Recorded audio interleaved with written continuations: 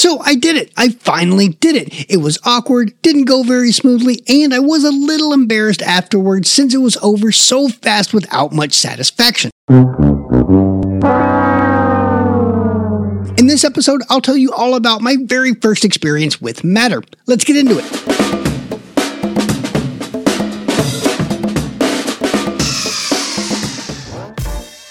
Greetings, Internet. My name is Dustin, and this is the My HomeKit Home podcast. And here we look at the smart home with an Apple home and accessibility focus. It's hard to talk about the smart home in any capacity these days without mentioning Matter, but surprisingly, I had yet to try it out until just recently. As an Apple home devotee, there weren't and still kind of aren't many reasons for me to get excited about it. And given my experience with a couple of devices recently, I'm not yet convinced it's this big game-changing thing. Before we get into what all went down, let's talk about some news from the world of HomeKit, starting out with a trio of, Matter announcements from SwitchBot. First up, they are back again with a new and improved third-generation curtain motor. This is a notable update in a couple of different ways. First, it is now capable of moving curtains up to 16 kilos or roughly 35 pounds. While your window coverings might not weigh that much, what it will do is provide a quieter experience and, at least in theory anyway, cut down on the amount of power that is used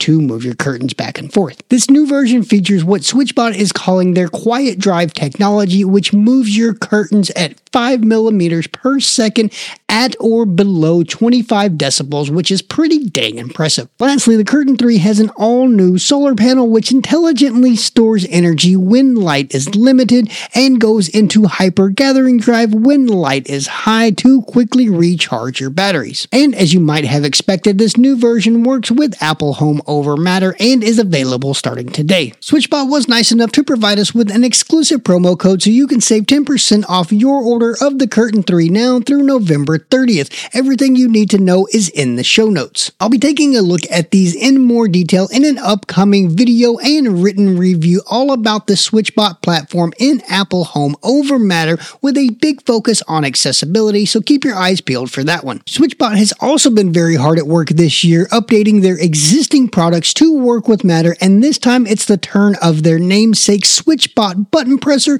as well as their motion and contact sensors. Requiring connectivity through their Hub 2 for Matter compatibility, these three devices join the SwitchBot lock, SwitchBot blind tilt, and curtain motors for a pretty impressive showing of Matter compatible accessories. And if that weren't enough, SwitchBot is also now exposing the Hub 2's IR blaster to Matter and therefore Apple Home. This effectively allows you to make any IR controlled appliance like fans, TVs, AC units, among many others, HomeKit compatible. The downside here is that because of the nature of smart IR blasters and how they're bridged, varying degrees of functionality can be expected depending on the appliance. However, most AC units should have access to power, heating and cooling modes, and potentially fan speeds. It's also worth noting that since the Hub 2 has an integrated temperature and humidity sensor, heating and cooling units will also be able to take advantage of this sensor data. This firmware update should be live for most users, and I'll be covering this aspect of the Hub 2 in my forthcoming reviews. I know they were my first entry into the smart home, and I'm definitely not alone here,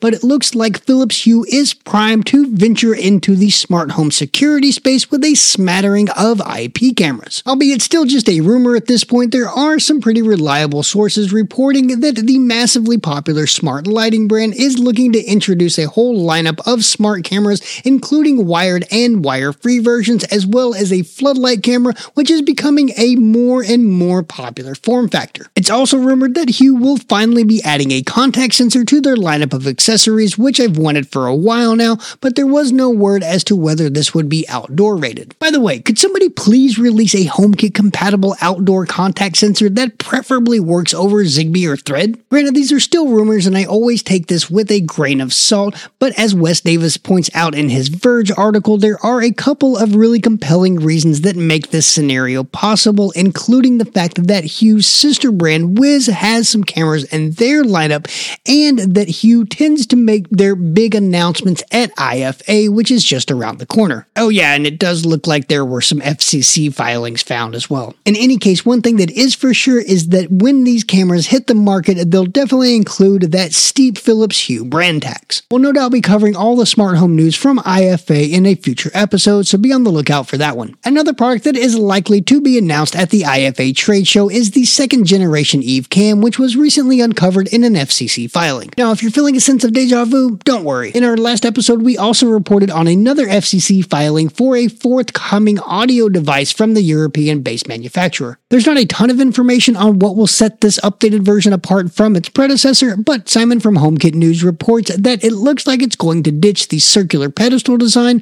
opting for a more versatile mounting solution. Again, Eve tends to have a pretty strong presence at IFA, so be on the lookout for more announcements from them at the September event. Taking a small break from Apple Home News, our coverage of the Hallmark Secura smart doorknob went live a couple of weeks back. I really do dig this device, but there are some areas where I think it can be improved, and I talk about all that and more in my reviews. I also got their non-Apple Home smart doorknob, which has a fingerprint sensor, and honestly, I'm a little torn between the convenience of managing PIN codes in Apple's Home app and the speed of that fingerprint scanner. No matter which one you go with, both are great additions to your connected home, and I left links to them as well as our review in the show notes. In our last episode, we talked about how Leviton retroactively retrofitted 4 of their Decora line of smart plugs and switches to work with Matter, and now they turned around and added a smart outdoor plug that also works with Matter. And if you're keeping tabs, that is the first smart outdoor plug to work over Matter, but it's also got a couple of other features that set it apart from others in the field. First, it has a built-in lux sensor which can be used as a condition to power the plug on and off, which is particularly useful in outdoor lighting scenarios. I wasn't able to find if the sensor is exposed to HomeKit over Matter, and I did reach out to Leviton about this, but didn't get a response before publishing. Like other similar devices, this one has an IP65 rating, so you won't need to worry about it at all in the elements, but something that does set it apart is its operating temperature range, which is between -20 and 122 degrees Fahrenheit, which is several degrees more than the competition. You can also pair a wireless remote switch directly to this outdoor smart plug, which isn't something I've really seen in similar devices, and is actually really convenient for setting up that oh-so-necessary physical control without having to create yet another automation. It does have a couple of downsides, at least on paper anyway, and the big one for me is that it connects over a 2.4 GHz Wi-Fi band.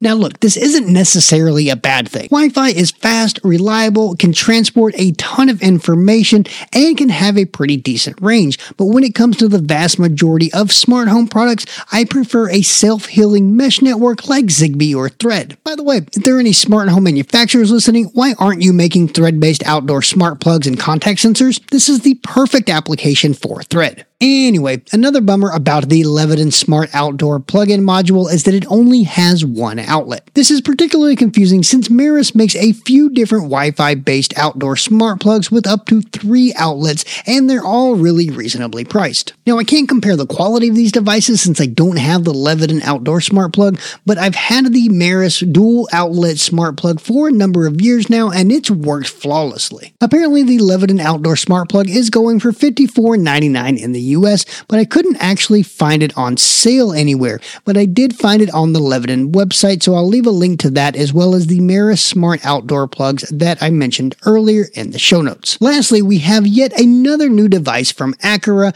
as well as an update to their popular Home app, which is of particular interest to Apple Home users. Similar to what other manufacturers like VocalLink and Onvis have done, scenes that you create in the Acura Home app can now be ported over to HomeKit. This opens up a world of new possibilities for smart home control. Not only do we now have access to all of the different actions for our Acura devices that aren't available in HomeKit, we also have access to all of the actions for non-HomeKit compatible Acura devices like the Pet Feeder C1. This was kind of possible before with shortcuts, but the process is much more streamlined now that we have access to Acura scenes in Apple Home. Other manufacturers have taken advantage of this ability to bring their scenes into Apple Home for devices like addressable LED light strips, which aren't fully controllable in HomeKit. And it's no coincidence that Acura just released their light strip T1, which is an RGB IC light strip with You guessed it, 10 different addressable LED zones. This is Acura's first lighting product available on the international market, and I think it's about time. The Lightstrip T1 connects over Zigbee and actually functions as a Zigbee signal repeater to help strengthen that network. But as such, you will need one of Acura's Zigbee 3.0 hubs, which are essentially any of their hubs that they've released in the lase couple of years. The T1 base kit includes a 2-meter light strip, which can be extended up to 10 meters with the 1-meter extensions and is cuttable every 20 centimeters, giving you some pretty decent control over the length of this light strip. Something I really like about the T1, and it's something we don't see all that often with smart light strips, is the ability to actually reuse any of the sections that we cut off from the T1 and add them to other T1 strips that we may have using some connectors. The addressable LED zones are where the T1 really shines though, and you can create customizable static and dynamic scenes in the Aqara Home app, and as we mentioned earlier, you can now port these over to Apple Home. The T1 also supports HomeKit's adaptive lighting, which allows you to have the strip follow the color temperature of the sun throughout the day. Lastly, it has a microphone built into the physical control, giving you a neat if novel music sync mode, which isn't revolutionary but nice to have nonetheless. The Lightstrip T1 is available in most of North America, a lot of the EU and the UK, and is fairly priced compared to its competitors.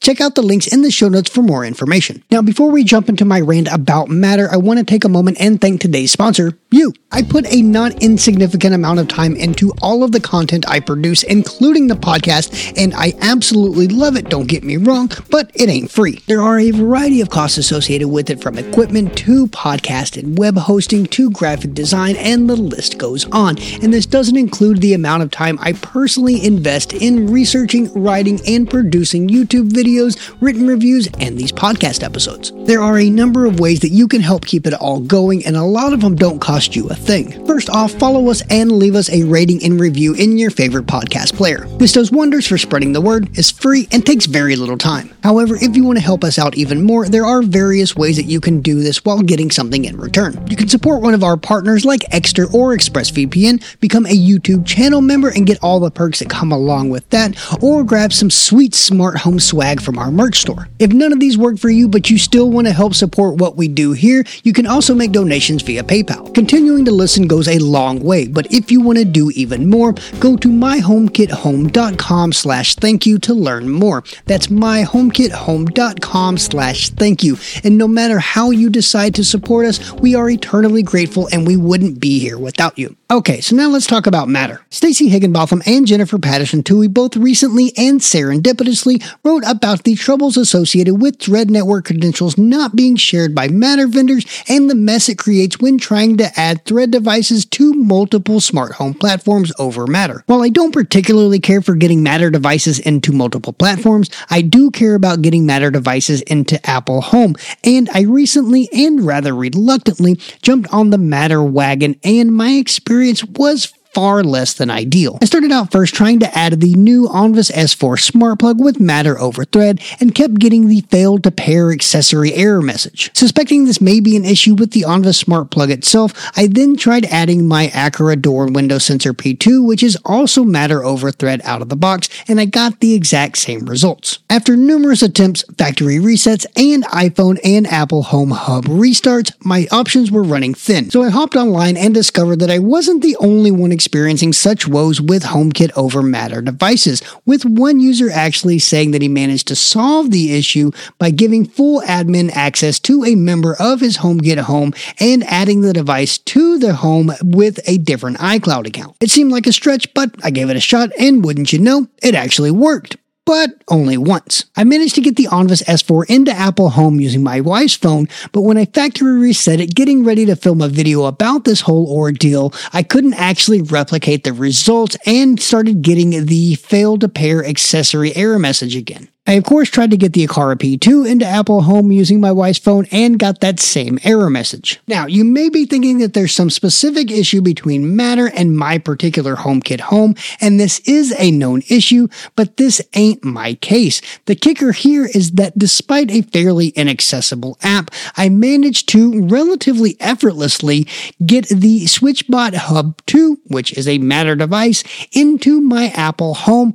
on the first try. So what gives? The only conclusion that I can draw at this point is that since the SwitchBot Hub 2 is a Matter over Wi-Fi device, that there must be some sort of issue between Apple Home and Matter over Thread devices. I have a pretty extensive HomeKit over Thread network at this point, and it works brilliantly, but all of those devices are HomeKit over Thread, not Matter over Thread. Also, the SwitchBot curtains that I have ported into Apple Home via their Hub 2 over Matter have worked without a hitch from day one. While I don't think this is necessarily related to what Stacy and Jennifer were talking about with Thread network credentials not being shared amongst Matter vendors, I do think this is an issue on Apple's side rather than the manufacturer, since it only seems to be affecting Matter over Thread devices in Apple Home and the relative infrequency that customers seem to be experiencing these issues. Matter has definitely stumbled in its infancy, and I'm of the opinion that a lot of these wrinkles should have been ironed out before it was unleashed to the masses. Not just because such issues are aggravating for consumers,